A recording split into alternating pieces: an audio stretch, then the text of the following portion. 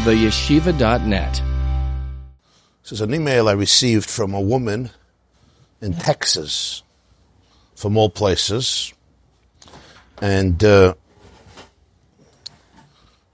she was listening to all the classes on the last Maimer, Mayim Rabim, Lo Yuchlu L'Chabes Ha'ava from Parshas Noach, about the Mabel and the Teva, and all the Machshavas and the Daigas and the Tirdas. So she wrote to me this email yesterday. I wanted to read it to you because it was extremely moving. After listening to the incredible Maimer, Mayim Rabim, Torah Parshas Noach, and the classes on it, I'm wondering to myself, what would the state of our children's health on all levels look like if they were fed a steady preventative diet of this wisdom and truth? Not only once they're challenged, but from a very young age at home and in the classroom. How much pain and confusion could be avoided or at least mitigated? To me, this mimer plants the seeds for a kind of unparalleled spiritual intelligence. Imagine if we serve this up as a preamble, as a premise, as a paradigm for all things to come in life. I think more destructive than the actual struggle, which unfortunately mostly cannot be avoided, is the confusion, the loneliness, the self-condemnation. Our kids deserve to hear this from every adult in their life until it's coming out of their ears. As a society, we have become excellent at giving our kids the best opportunities, all the tools, all the skills. But why not the best spiritual tools? Deep insight into their inner world, to a godly reality. Why wait until they already experienced all the pain and confusion and anxiety to give them this life-giving information? Why wait until we have so much damage to undo? Am I being naive? I feel like we're sitting on a treasure that is infinite, and we're not sharing it enough. We're not sharing its language. We're not sharing its tools. We're not sharing its truth with our children. Is it wrong to wonder why these ideas aren't incorporated into the curriculum of our schools, into every home? It's great to be able to read and translate all of these learning texts that we learn. But when so many people, so many children don't have appreciation for the majesty of Judaism and everything they learn is an academic exercise, at best we're losing an opportunity. At worst, we're losing souls. Why are so many of our children reaching adulthood without any kind of profound and vast therapeutic gifts contained in all of these teachings? How many children and youth condemn themselves for their struggles without any sense of just how normal they are? How many of them grow up without any real inner acceptance, without understanding what Judaism is all about? Maybe I'm naive. Maybe that's the journey of life. Maybe we're handed treasures in life and we don't know what we're holding and we just hide them. Maybe we haven't found the right language to bequeath this to our children. I really don't know. But I hope that this can be shared with everybody. These treasures can be shared with everybody. That's the letter. I wanted to share that with you, somebody's feelings from this last mimer that we learned. Huh? You second that. Okay. This is a woman from Texas.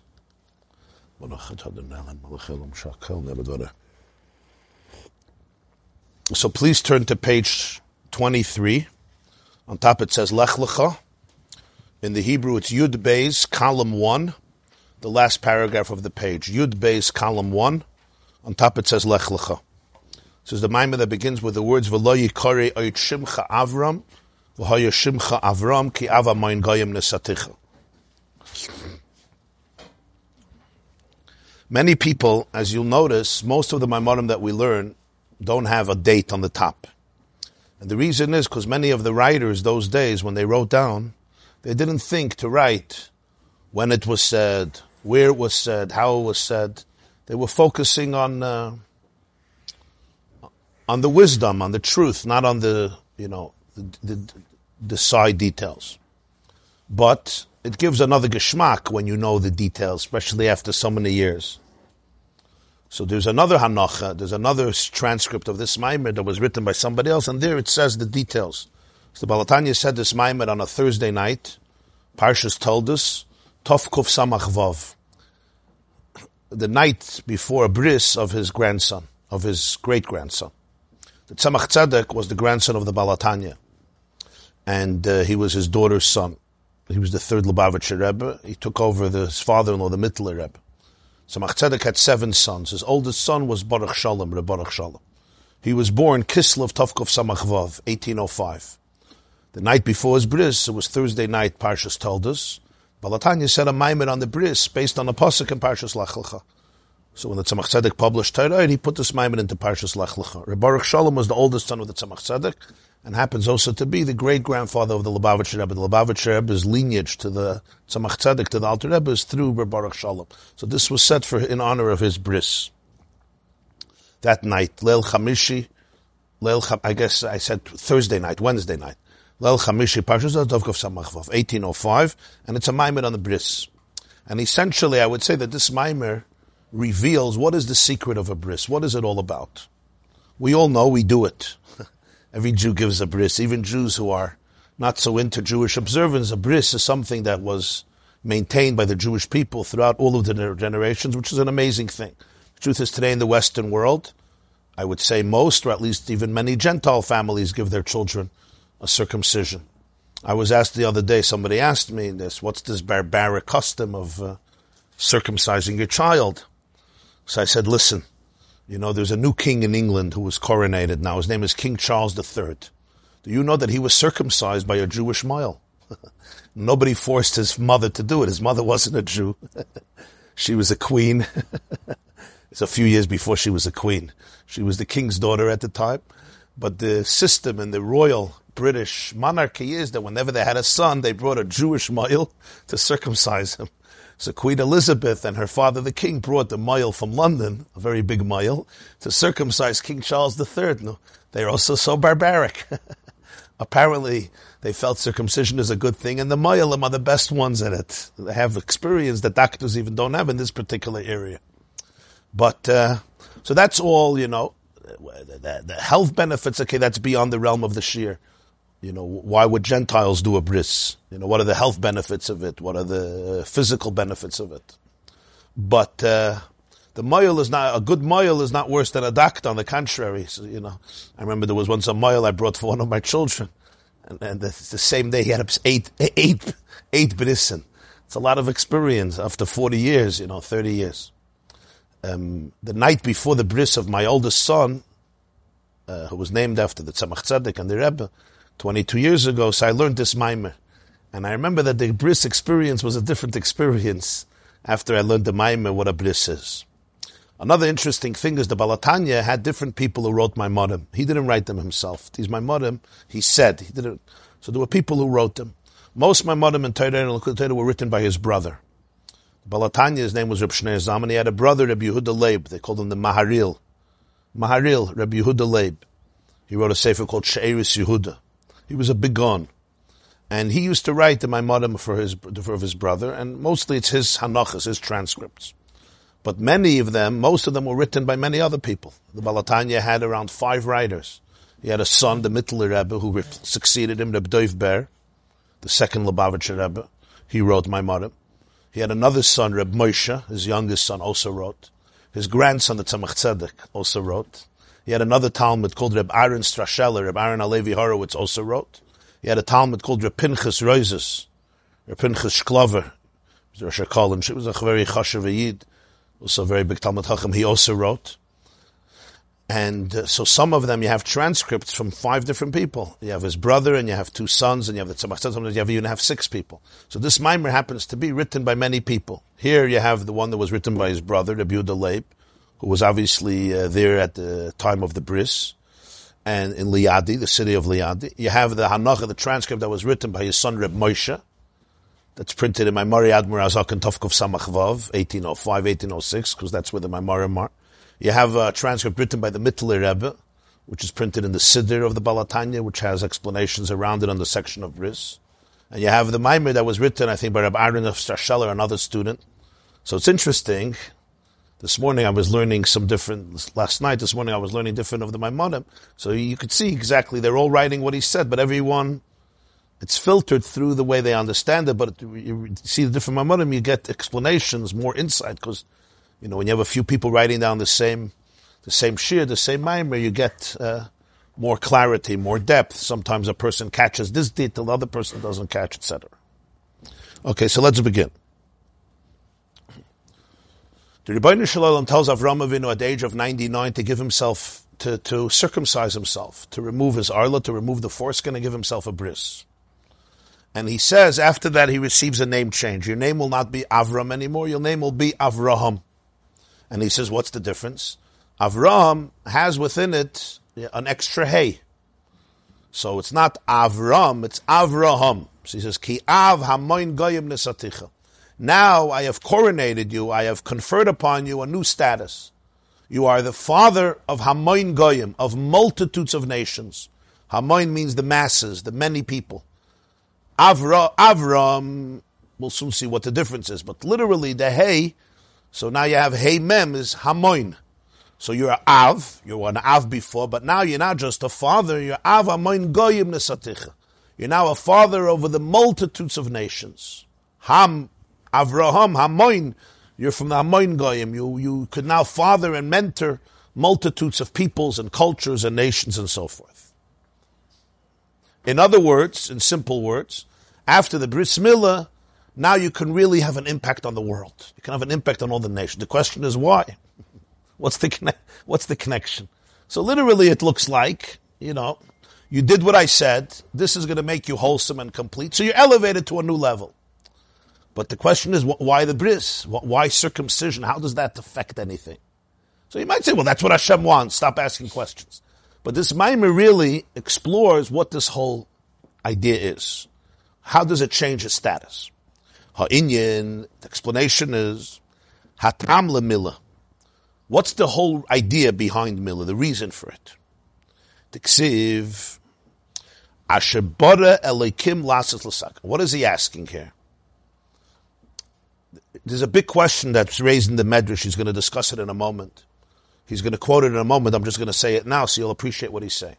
The Medrash says, this is in Parshas Bereshis, Parsha Yud Aleph, I think, that a philosoph, that's what the Shol Philosophos, a philosopher asked one of the great sages, one of the great Rabbi Hoshia. The question is, if Hashem wants a person to be circumcised, a child to be circumcised, he could have created him that way. No, he creates him with an arla, with a foreskin. And then you decide, he tells you, 8 days, remove it. Don't give me the arla, remove it. They say with the wisdom teeth, right? Don't give me the wisdom teeth, I want to remove the wisdom teeth.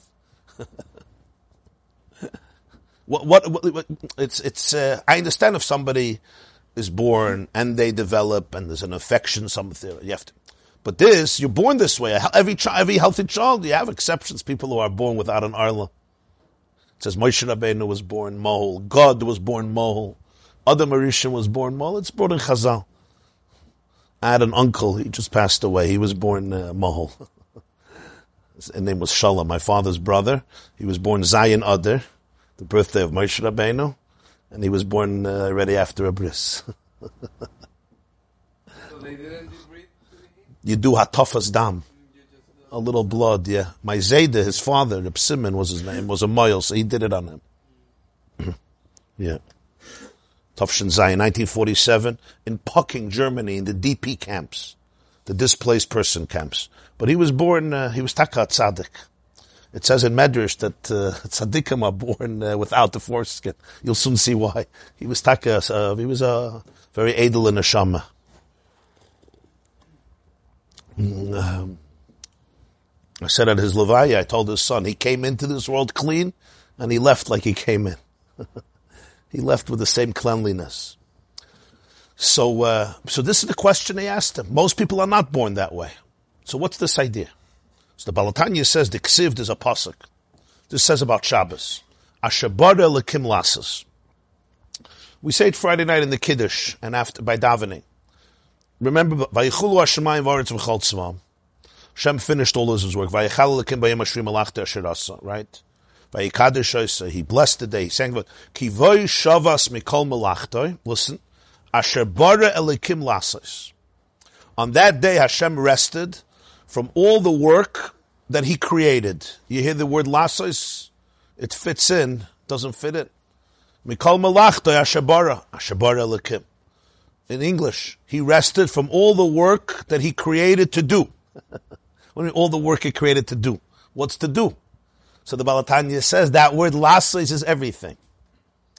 He didn't create a world that's complete. He created a world where you have to do. You understand? Sometimes you create a project that's done. Sometimes you create a model that now needs to be improved. It has to be worked with. It's a template. You have what to work with. Right? You have what to work with. A real teacher, a real mentor doesn't just create the product. Now you have what to work on.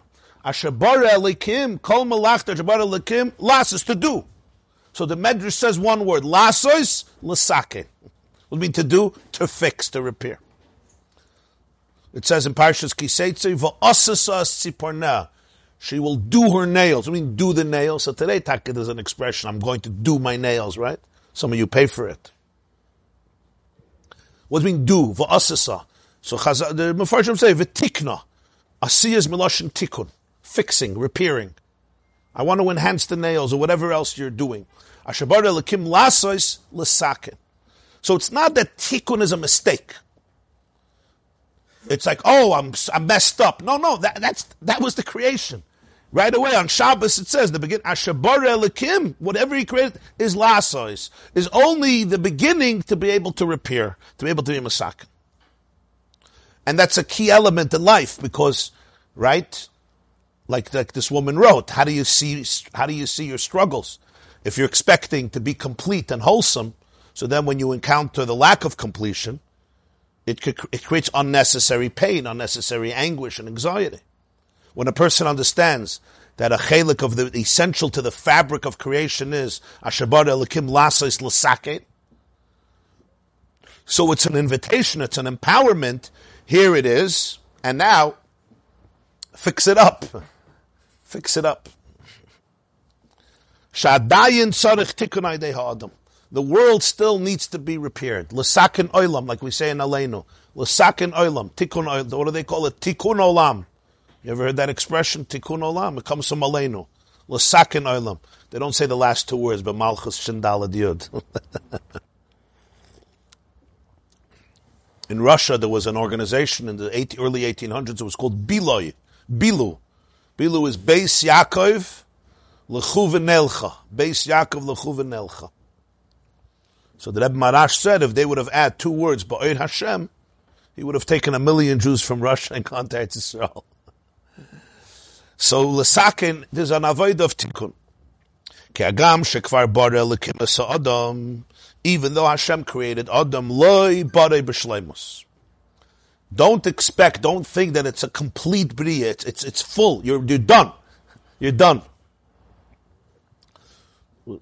They once asked a woman how her marriage is. So she said, before I was married, I was incomplete. Now I'm married and I'm finished. So don't think it's really the same thing. When you're complete, you're also finished. Don't think you're a finished product. You're not finished. It's the beginning. He created the bria. Now starts the work, starts the tikkun. This is stated in Medrash Rabbah, Parshas Bereshis, Parsha Yud Aleph. Sheshal ala Mila. There was a philosopher, a non-Jewish philosopher, who asked one of the Tanoim about Mila. Im chaviva hi Mila lama nivra adam aral. This was his question. If Hashem loves Mila, He wants Avraham Avinu to do it. He wants Avraham Avinu to continue it in his family forever, all the generations. And this is the covenant. This creates the bris. The bris with Avraham Avinu, right? It says that Milad is Yud Gimel brises. The Rambam says, G'doyle hi Amila on Torah, there's 3 brises. On a milah, there's 13 covenants, it says in Chumash, because of the bris milah. So if it's so cherished, why did he create the person Arel without a bris? V'hoisat tshuva. So Reb Hoshia answered him, Kol ma shenivra b'sheshes me'bereshis tzichem asiyah v'tikun. He gave him an example. He gave him an example from something called turmusin. The Medrash says turmusin was a type of bean, a very bitter bean, a legume that was very popular in the times of the Gemara in the Middle East. But you couldn't eat it. But you had to cook it 7 times. You had to re-cook it 7 times, and then it was a geschmack shebe geschmack. 7 times. So he said, I don't understand. If it's such a good food, why doesn't it grow edibly? He gives the example of wheat. Wheat grows. What do you do with wheat? You have to harvest the wheat. Then you have to extract the kernel. And then you have to grind it into flour. Right? It's a big avoid. And then you knead the flour with water. And then you bake it and you have bread. I don't understand. If lechem is the staple food, lechem levav and yizod, so why is it not created that way? Huh? There's another story with Rabbi Akiva. This is with Rabbi Shia. And the Medrash over there, it's Rabbi Shia, I think. Huh? Oh. So you wonder, what was the philosopher thinking? He doesn't know. We build homes. Are we created with homes? Deer don't build homes. Even, yeah? I mean, animals sometimes have their little, the birds create their nests, and the groundhogs have their caves, and the bears hibernate in their caves. Why do they do it? To protect themselves. So nobody does, but nature doesn't do it for them. They do it. Human beings build homes, ganzene homes. Why don't we just live outside? We create clothes. Why do we create clothes? Adam and Chava decided at some point we have to have clothes. You're saying it's a pashta thing, right? We eat with forks and knives. Why? We build bathrooms. Why? Right? Why not just be like your puppy before he's trained? We even have doctors. We learn medicine. Why? Person gets sick, let them be sick.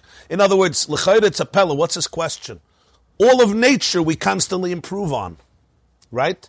We try to prolong life. We try to heal disease. We develop food. If not, we would starve. There are fruits that are ready. You can eat an apple, you can eat a grape, you can eat a blueberry. But many of the greatest foods, right, beginning with the grains, yeah, either you have to cook, or you have to sweeten, or you have to develop, like wheat. So you're saying, what's the shaila? Huh? Good, the frek is good. Frek is good.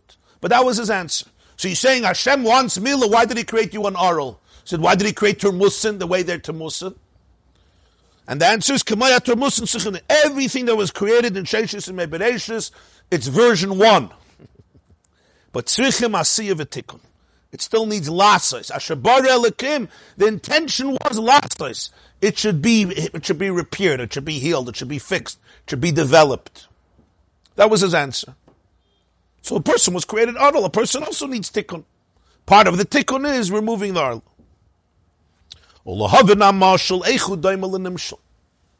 To understand what's the depth of the mashal and how is it comparable to the nimshal. What's his question? I understand that a turmus, those beans are bitter, I can't eat them. But what's wrong if a person has a foreskin? I understand if a person had something that simply, they couldn't function.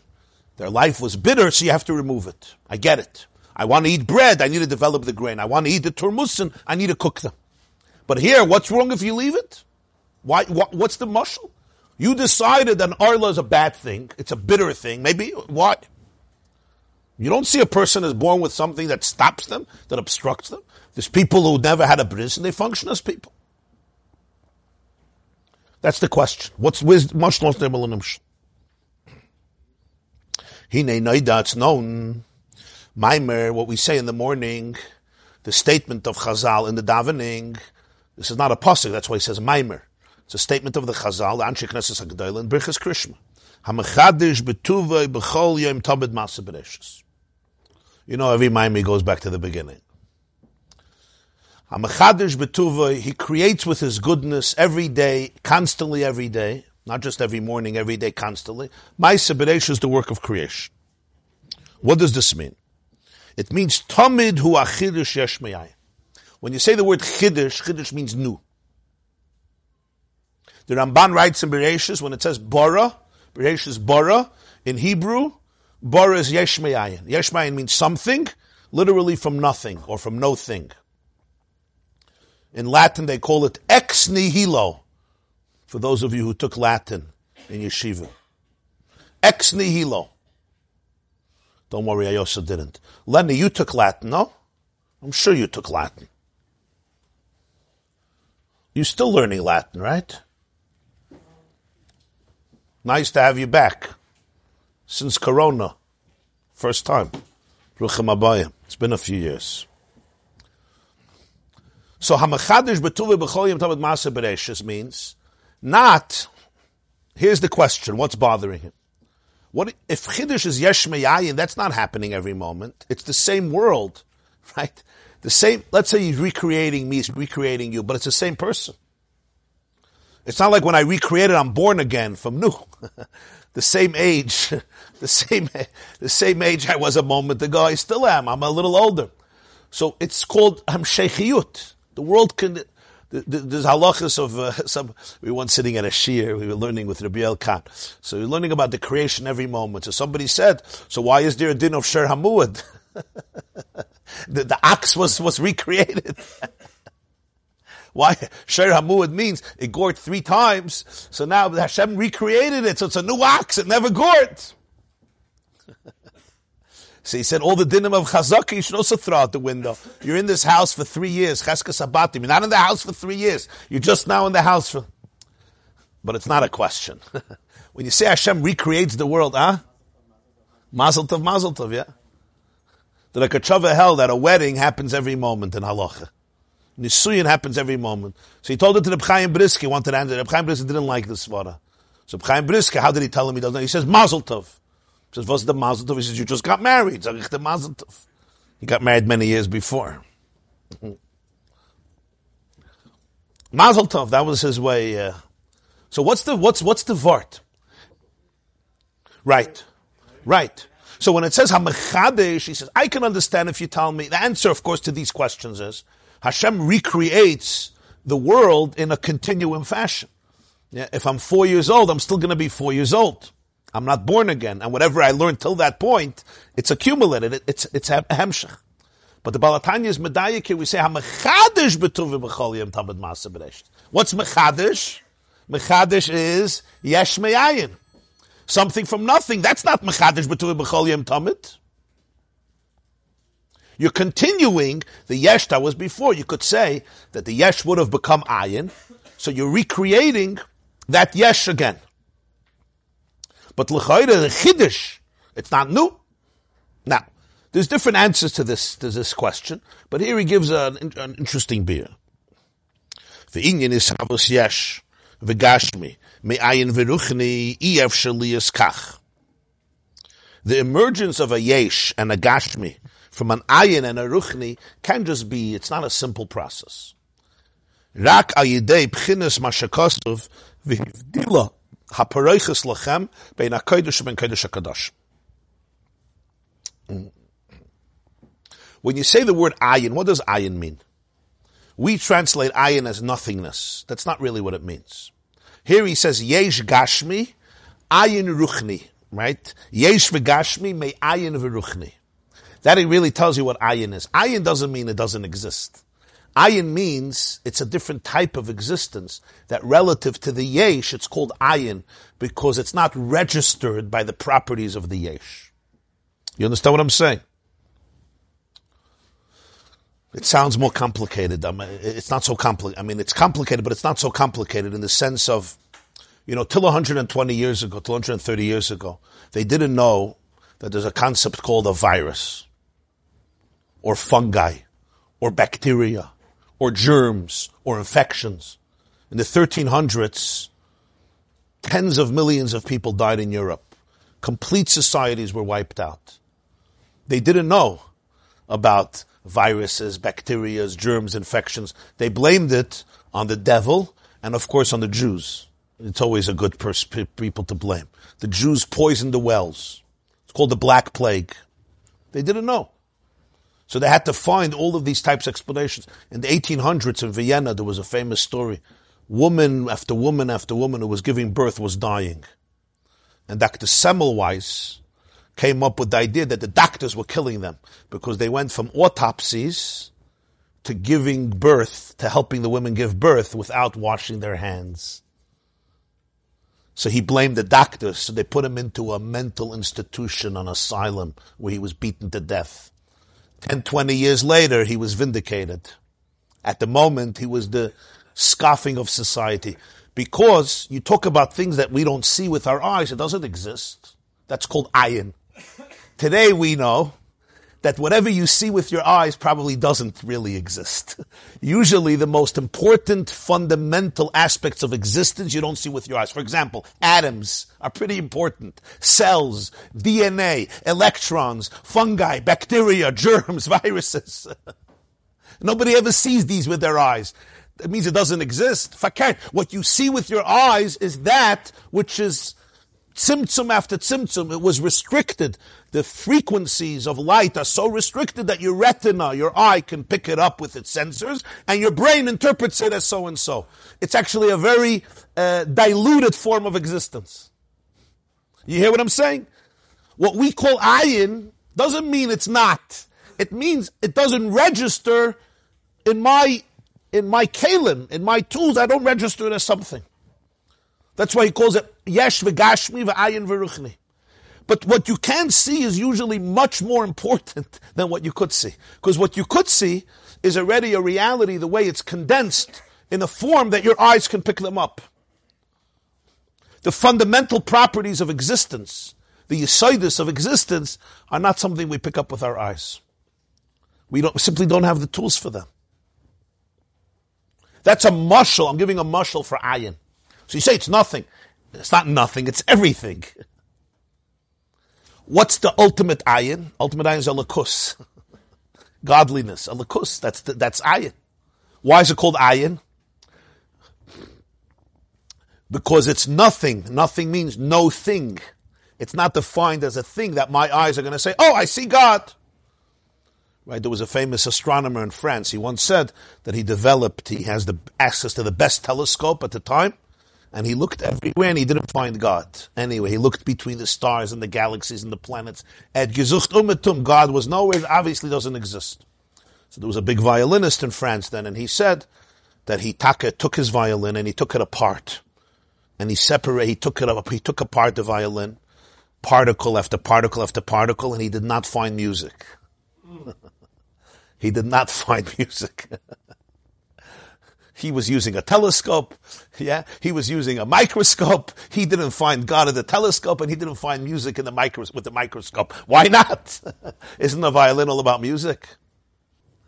You have to build a sukkah. I have an idea. Instead of taking a hammer and taking the nails and putting the nails into the sukkah, why don't you give a shear to the nails? Explain to the nails that Sukkot is coming and it's a big mitzvah. Somehow my nails never respond to that. I tried. I tried standing in my sukkah and giving a shear. Instead, he didn't speak to the rock. Yeah? Instead, I asked a friend to come help build a sukkah, and instead he did most of the work because I'm not so good at it. He did all of the work, sorry. If you'll ask the nail, why don't you respond? The nail say, I don't know what you're talking about. The nail understands the language of the hammer. The nail doesn't understand the language of the shear. Words for a nail is ayin. Now, between you and me, if you want to talk to a person, how could you influence a person more, with a hammer or with words? I know some people think with a hammer, but it's whenever it says kach, whenever it says in Chumash, take somebody, kach es Aaron, kach es Yeshua, Rashi always says, bidvarim, with words. How does Rashi know? Maybe take them with your hands. How does Rashi know? Kach es Aaron, bidvarim. Kach es Yeshua, bidvarim. How does Rashi know? Maybe with a hammer. The Chassam Sofer writes, because if you take a person, physically you didn't take the person. You took their hands. You didn't take the person. You understand? He says, fakert. The person inside is rebelling, so they're actually more distant from the place you wanted to take them to. You force your child to come to shul. You force him. You took him. He's there. Chaim Sofer says actually he's much less there than if you wouldn't take him. He's less there because his heart is like never again, you know. The second I grow up, I'm out of here. I'm not giving a rule about, you have to understand your relationship with your child. But the point is, forcing somebody to do something doesn't mean they're doing it. It looks like they're doing it. They're doing it with their hands. They're not doing it with their soul. And they have a soul. People have minds. So the moment they grow up and they start using their minds and you're off their back, it's gone. You have to be very careful. I took him to shul. Really? You took him to shul? You took his suit to shul. He happens to be in his suit, so he was schlepped. That's why Rashi says, take bidvarim. For the nail, a hammer is very good. For the person, words are much more powerful. Why? Because a person's mind hears words. My soul listens to words. And if you inspire me rather than force me, you'll touch me. You'll touch me. And if you touch me, then I'll be there. If you don't touch me, I won't be there. When religion speaks in the name of dogma only, rather than in the name of compassion, it loses its real power. When religion speaks in the name of coercion and punishment, rather than in the name of connection and attachment and depth, it loses its power. So what's ayin? What's ayin? Ayin means nothing, but it's not nothing. It's no thing. So the Baal HaTanya says the process of a world coming from ayin to yesh is not a simple process. How does the divine energy become concretized in a world that my eyes and your eyes can pick up as yesh? It has to become a gashmi. Does you understand what that metamorphosis is? And by the way, I should say this line contains every struggle and question in modern physics and science. How does consciousness become matter? And how does quantum physics, which is absolute insanity in terms of the paradoxes, how does it turn into a world that seems like it makes sense? Particles that are moving in two opposite directions simultaneously, and yet when you observe them, they collapse into a fixed, predictable model. Essentially, what they're touching on is the journey from a place of ayin to a place of yesh, from a place of infinity, from a place of paradox, to a place of fixed, concrete models that I could look at and pick up. Anybody knows what I'm talking about? Because I don't. I'm just using the oisius. You mean the child, the 8-day-old child? This motion was first trauma. Oh, that's a good question. You mean how you do it? Okay, so that's a general question, but No, but I'm saying in terms of what you just said. right. Let's say chas v'shalom. Right, chas v'shalom. If a child is born with a heart defect or another disease, right, without asking the infant, we're going to do everything we can, including a surgery, to try to heal them. In other words, if parents are convinced that this is a good thing for the child, we're going to do it even without asking the child, because we can't ask the child. Obviously, if the child was 30 years old, he'll have to do it. An adult the kid has to choose the bris. I know of many Russian Jews who had a bris as adults, and it's incredible to me when I meet them. It's really incredible. But at that young age... No, I thought the teretz was that there are some things that you have to force. Oh, yeah, I mean, an 8... Because he has no doubt. Right, exactly.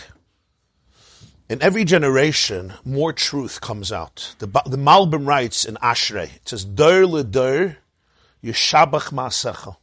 We say it every day. Here's an amazing idea from the Malbim. You know the Malbim was, yeah? Malbim is Rosh Tevis, Meir Leibish ben Yechiel Michal. Malbim. Meir Leibish ben Yechiel Michal. He was one of the Gaonim, tremendous Gaon. He lived in the 1800s. He was the Rav of Romania until they expelled him. And his commentary on Chumash and Tanakh is something special. And he wrote many, many, many other Svarim. He was a brilliant man. So he writes a lot about science. So he writes, Dor l'dor yeshabach ma'asecha literally means, generation to generation, we will praise your actions. But the word yeshabach in Gemara means when something is improved. Right? Uman koina b'shvach keli. Shvach doesn't only mean praise. Shvach means something becomes better and better. Right? You say, ha'itzoyes, hashvach meruba la'itzoyes. You invested an amount of money and then it went up. The price went up. It says, what's dor l'dor yeshabach ma'asecha? God, every day he learns more. So he says, the generation to generation, yeshabach ma'asecha, we get to see much more and much better the brilliant intricacies of creation. In every generation, Yeshabach Ma'asecha, we have a whole different, superior appreciation. They used to think a cell is simple. For a cell to emerge randomly, what's the big deal? Right? It's a few tissues coming together.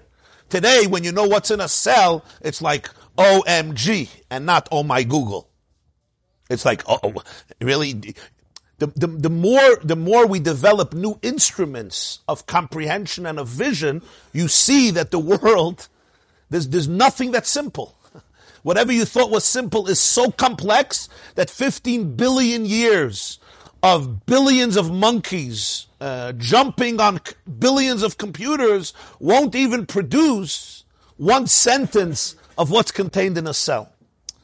In the olden days, they didn't think that. It's simple stuff. They didn't have the instruments. It's not that they were wrong. From Yesh perspective, I could only see certain things. I don't see a cell. I'm sorry, it doesn't exist. But today you know that's everything. That's the fundamental building blocks of your body. The genome, the code of the genome is the blueprint of your whole body. Right? And the sequence gives the exact instructions how the body should be built. It's incredible. A little change in sequence of the DNA is call it, it's a genetic disease, so sometimes it can be catastrophic for generations. The difference between me and a chimpanzee, do you think there's a difference? You know how much percent? Right? Like 2%? Halavai. 99% and change, we're like chimpanzees. We share 50% of our genetic makeup with bananas. Do you ever look at a banana and see yourself? Well, you should, 50%. I happen to like bananas, I don't mind. But the point is that so in every generation, more and more truth is perceived. It says in Zohar, last week's parsha, B'shnas sheish meyes shana l'chaye Noach. On the 600th year of the life of Noach, Nifku kol mayonas tahim rabba v'arubas hashamayim niftachu. All the well springs from below opened up, and the windows of heaven opened up. So the Zohar says, B'shnas, I quote, 5,000 years, and sheish meyes shana, hey alafim tafresh, 5,600 years, hey alafim tafresh, there's going to be Nifku kol mayonas tahim rabba. All the chachmas ha'olam are going to burst open in an incredible way, and Arubas HaShamayim and Pnimiyus HaTorah from heaven is also going to come down like a marble into the world. Hey alafim tafresh, b'shnas sheish meyes shana l'chaye Noach. It happens to be Torah was published 6 years before Tafresh, and Likutei Torah 8 years after. Generally, the whole Gilui of Torah Chassidus, of Torah Baal Shem Tov, after Kabbalah, came out during that century, literally that century. Baal Shem Tov passed away Tov Kuf Chof, Baal Tanya passed away Tov Kuf Ayin Gimel, and all the Chachmei Chassidus, that was a generation. And the whole scientific industrial revolution was literally those years. Because Hey Alafim Tafresh was 1840. If you look at the dates, 1840, the way the world changed from 1840 till today, it hasn't changed in 5,700 years. And the Zohar says this is all a preparation for the for Elef Hashvi. This is the 6th millennium. It's a preparation for Yom Shekul Shabbos U'Menucha L'Chayei Olam. And also more open, both. It works both ways. Okay, so now let's get back to the Inyan. So you have to understand what creation is. Creation, and Hashem created a world, abracadabra kadu. Creation is a process every moment where ayin has to become yesh. What's an ayin has to become? Everything is a lakus, everything is divine energy. DNA is divine and cells are divine, amino acid is divine, oxygen is divine, every atom is divine, everything is divine energy. But divine energy I don't pick up, I don't touch. It becomes yesh, it becomes concretized. How does that happen? So the Baal Tanya says you have to understand how it happens. So he uses a pasuk here about how the Mishkan was built and the Beis Hamikdash. V'ivdila paroiches lechem ben hakodesh ben hakodesh hakadosh. There had to be a paroiches, a curtain, between the Holy of Holies and the Holy. Now here is a klal in Kabbalah and Chassidus and Mechlal Svarim of Machshava. The Mishkan and the Beis Hamikdash were a model of the cosmos. Why is the Torah become so intricate about every detail in the Mishkan? You ever read Truma, Tetzaveh, Vayakel, Pkudei? You ever study these things well? Most people shut down right away, yeah? Unless you're an architect. What's your mitzvah pasha? Then you have no choice. Yeah, then they pull you, they schlep you with their hands. Yeah, yeah. What is it? Literally the beams, right? The pegs. The truth is, it's very interesting. But more than that, there's a whole Sefer Torah Sa'ila by the Ramah. It's a model for the cosmos. Every measurement, door, gate in the Beis Hamikdash and the Mishkan is a mirror of the world. So that's what he's going to explain here. The paroiches between the Kodesh HaKadoshim and the Kodesh, why is there a curtain? You say you didn't want people to see inside, you didn't want people to go inside. He says it's much deeper than that. The Gemara even says that the Beis Hamikdash had Yud Gimel paroiches, 13 different curtains. Different gates, every gate had 13 different curtains. The big curtain, the famous curtain, is between the Kodesh HaKadoshim and the Kodesh. Hivdila ha-paroiches lechem. Later they had, in Bayis Rishon, was called an amatraxin, a wall. Beis HaMikdash Hasheni, they had two paroiches, but there was a paroiches. Ki Beis HaMikdash, Sham haya makar hashpa v'gili hashchina b'kodesh HaKadosh. The Beis HaMikdash was the source of the flow and the revelation of the Shechina in Kodesh HaKadosh, and v'liyas hashpa nimshach b'sham alahala, for the flow to continue from there outward, lo haya de gili kol kach, it couldn't be through the same intense level of revelation. Ki im kein haya hakoil echat, because if it would be, everything would be oneness. If infinity is manifested in its full intensity, everything is echad, everything is one. There's no polarization. There's no diversity. Because what's infinity? What's Ein Sof? Ein Sof is everything. So for Kodesh HaKadoshim, over there was the Gili, there was the revelation of infinity. If that would just continue without any interruption, without any filter, without any censors, without any restrictions, everything would be one. And everything would be oneness. The light flows, but only through a partition. Masach is a curtain, a veil that separates. It's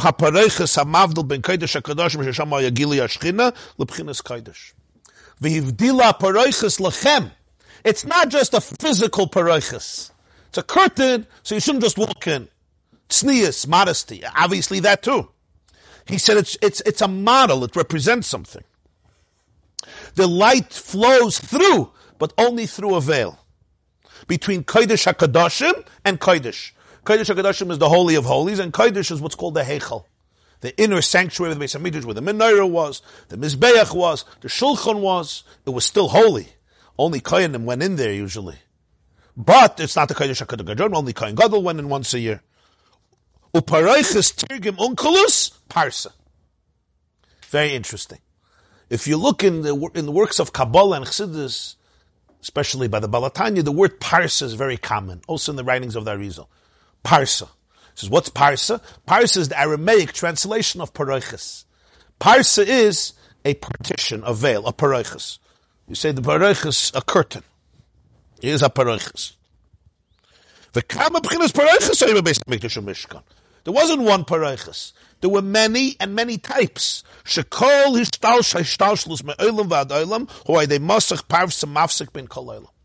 Fascinating.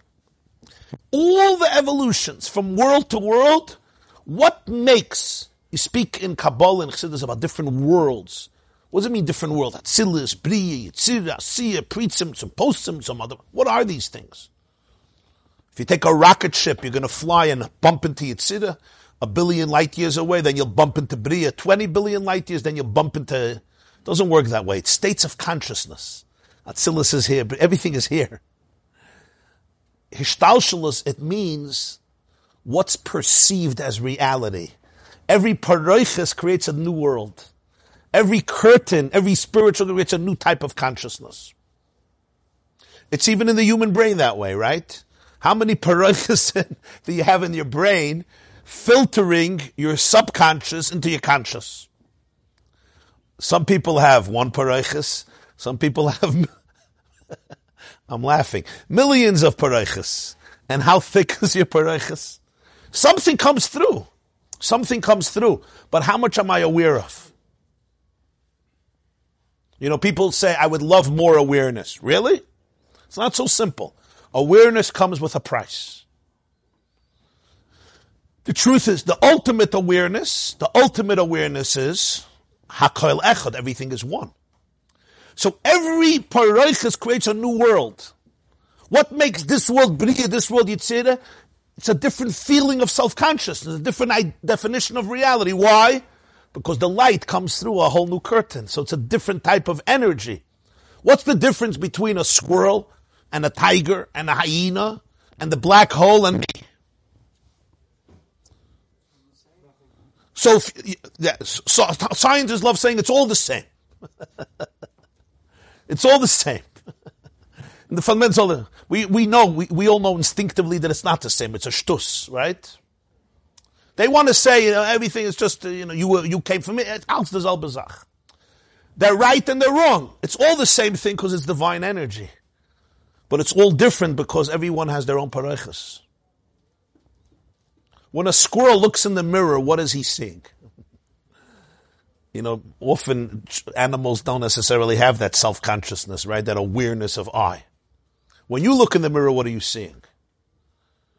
It's all based on the parochas. Every world comes from a different type of curtain. V'zeu inyan ha-mechadish b'tuveh, she'ishavus me'ayin liyeshu aydei chidish. We said before, the world is recreated every moment as a continuation. But the very emergence from ayin to yesh is a chiddush. What's the chiddush here? The oir of the yesh is called a davar chadash. The hainu aydei masach o parsa, nasa oir chadash, oir shel tulda, ve'einze mimuhus oir hadishin.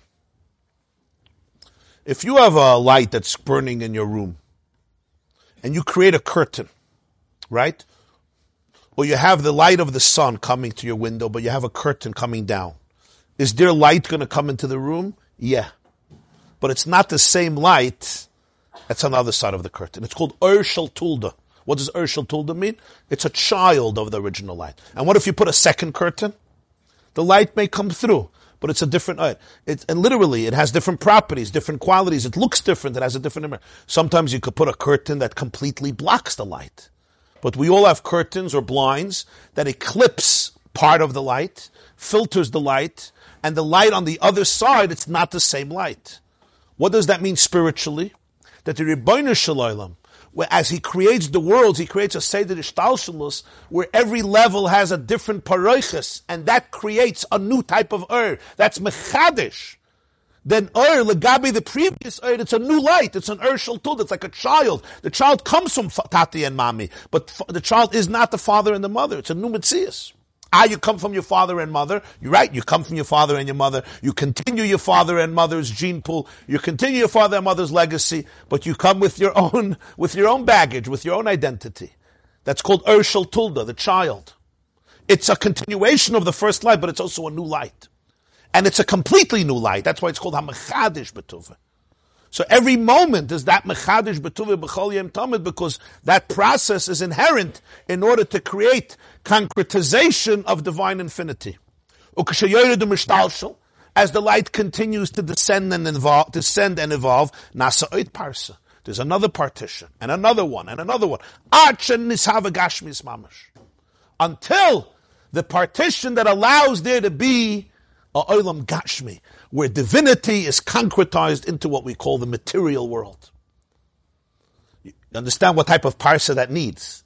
That the divine energy has to go through such a filter that what is it? I call it a table, I call it a coffee bean, I call it a plant, I call it a shrub, I call it a worm, a flamingo, a giraffe, or a zebra, or a banana. It becomes a Gashmizdika world. That's called Seder Hishtalshelus. Whenever you see the word Seder Ishtalshalos, the process of Ishtalshalos, the process of evolution, the process of the chain of creation, what is this chain? It's not just a chain, a rung after a rung after a rung. It's a parsa after a parsa after a parsa. It's a paroichis after a paroichis, a veil after a veil. And after each veil there's a new caliber of light, which creates a new consciousness, which creates a new world, which creates a new creation. And every creature has its own paroichis. That creates the diversification. And every world, of course, has its own paroichis. If you go pre-paroichis, Kodesh HaKadoshim, Hakal Echad, everything is one. But because it goes through these partitions, so the first paraychas is between Kodesh HaKadoshim and Kodesh, but then there's many other paraychas, because each world in Ishtalshalos has a different paraychas, which creates the type of creation that exists in that world, and therefore they have different sensitivities. How many blockages are there? How many blockages are there? How many cover-ups are there? How many filters? You have souls, for example. In Kabbalah, it speaks about souls from Atzilus, souls from Bria. It says the Rambam's soul came from Bria. Rashbi's soul came from Atzilus. You have souls from Yitzir. What does this mean? Souls from here? What do you mean souls? It means, this soul, how many antennas does your soul have? What do you pick up? Different antennas pick up different frequencies. Doesn't mean they're not here. Right? With the cell phones, they have something called a dead zone. It doesn't pick up anything. You don't have the kalim to pick anything up. You have souls that their antennas are rooted in Atzilus. That's the frequency they pick up. They see the world with different glasses. You have souls, their antennas come from Bria, the different paraychas. And you have to respect it's a completely different reality. We're both living in the same world, but we're not living in the same world. When Moshe Rabbeinu was talking to Parai, it was Atzilus talking to Sholosh Klippas Atmeyas. Somebody who was in a transparency talking to somebody who lived in shells. Two people talking, but they're not in the same place. Whenever you're talking to your spouse, the first question you have to ask before what you're talking, are we in the same world? Because if not, if your antennas are here and my antennas are there, I don't hear what, it's not the same language. You understand? Have a conversation with a flamingo. You ever tried? You ever want to talk to the birds in your backyard? I always try to talk to the birds. You want to, right? There's only one problem. They don't see what I see. They see what I don't see. They hear what I don't hear. I hear what they don't hear. So nicht dieselbe Welt. So you talk to them, and then they just fly on you. Where's the fly away? Where's der Eretz? During Corona, right, nobody went to shul. And they left. During Emes. It says Rabbi Yochanan ben Zakkai, right? He knew Sichas Oifes, Sichas Kolim. He could speak to palm trees. He could listen to palm trees. I can't listen to palm trees. Why? Not because they don't talk. I don't have the tools to hear them talk. So I say, palm trees, they're stupid. They don't have what to say. Really? Just because you can't hear the shir doesn't mean they don't have what to say. It means you're ADD, you're ADHD. So that's it. Palm trees are not ADHD. They sit in one place for 5,000 years and they listen. Huh? With sweaty palms. Of course they communicate. Fungi. They don't stop communicating. We think we communicate. You want to hear a shear, go visit fungi. And you know what type of webs they have under earth? You know what type of... you think the train station, you think the railway tracks are sophisticated. You look at the fungi tunnels. It's half the whole planet. The whole planet is connected. Sadna de Arechadu. Sadna de Arechadu. In the fungi, you see it. Yeah, they use the fungi system to figure out the subway system. Really? Yeah. Das habe ich nicht gewusst. They use the fungi system to figure out the subway system? That I didn't know. Okay, you see, people are getting smarter. Fungi is unbelievable. Fungi is unbelievable. It's the Kiyum Habriya. So, Yeshabach Masacha, who knew about fungi? Who knew about fungi? Stama kahakta thing on your foot, you know, you ever get fungus on your foot and it itches a whole day. That's what people know about fungi. Yeah.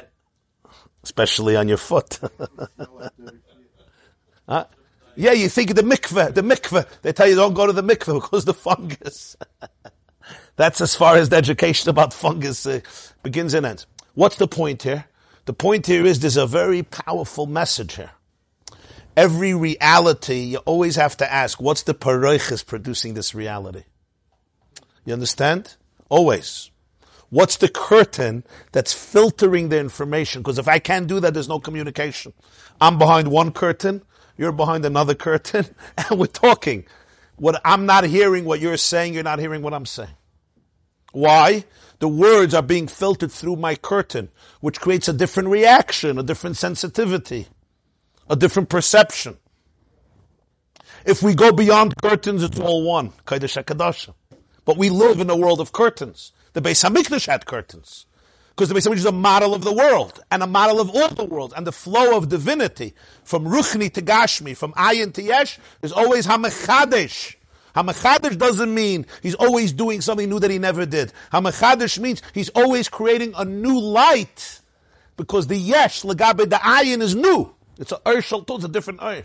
And it doesn't happen once. Every level needs a new Ur to make that level, to make that world. In the world of Bria, this is reality. The world of, this is reality. We live in the world of Asiya. We know what reality is. And each person has a different perception. Two people could be in the same table, around the same table, but they inhabit a different world. Right? Just like when you're in a bad mood. You could be in the happiest place, but you're miserable. You're in a good mood, you could be in the most miserable place, but you're happy, you know? You know what I mean? You don't know what I mean? The first part, you certainly know what I mean, no? So what's pshat? What is it? What is it? It's the messages I'm hearing. It's the world I live in. Which world do I live in? This is the beginning of the explanation. Be'ezer Hashem will continue on Thursday morning, 8 o'clock, because they're davening here. So 8 o'clock Thursday morning.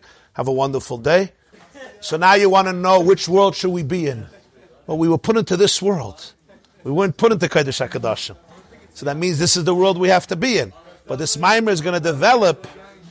This is just the beginning. It's going to become a little more intricate.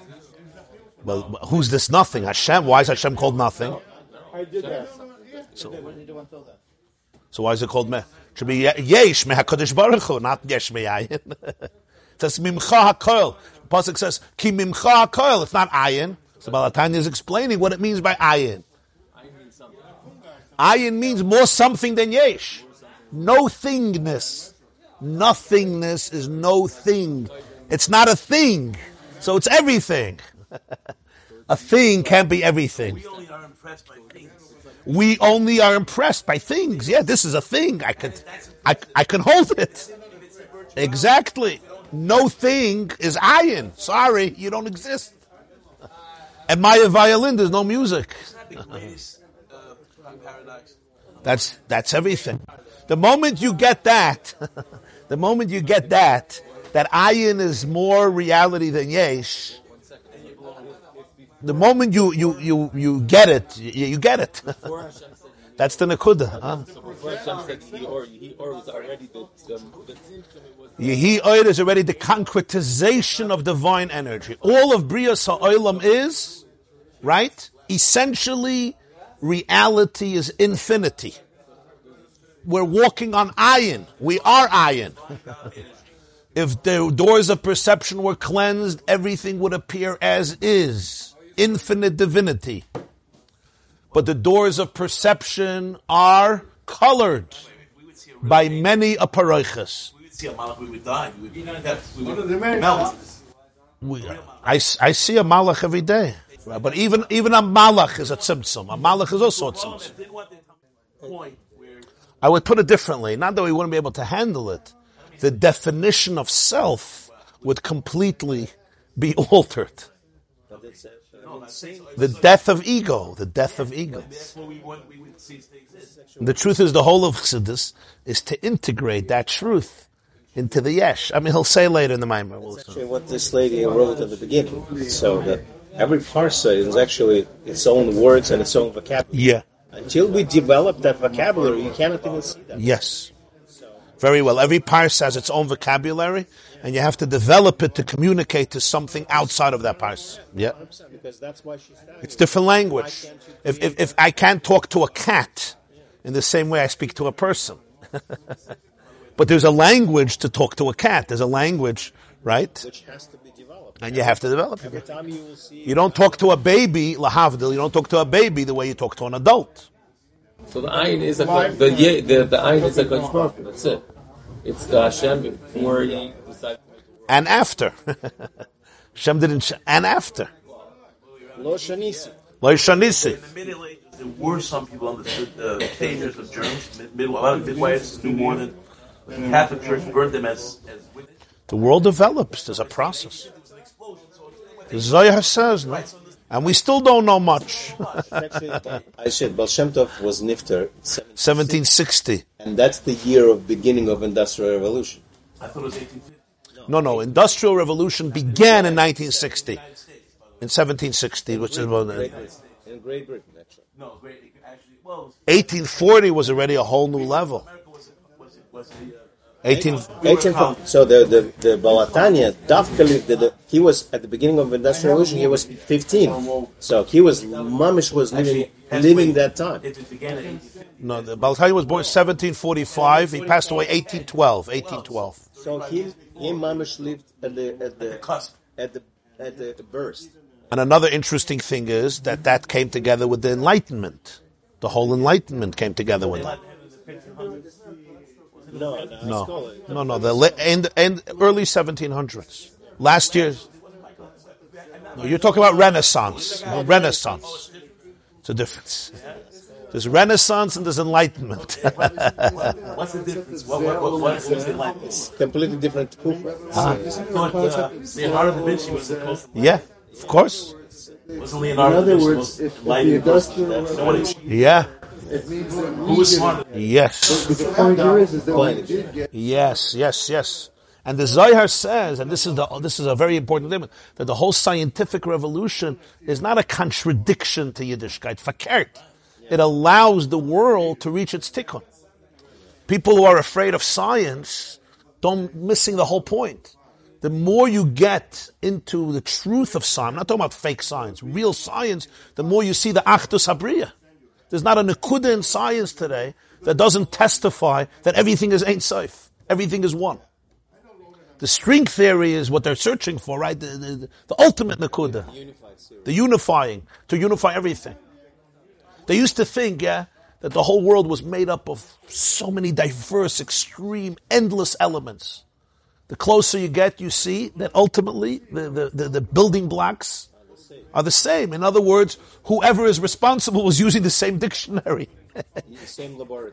He had the same laboratory, the same store. This class is brought to you by theyeshiva.net. Please help us continue the classes. Make even a small contribution at www.theyeshiva.net/donate.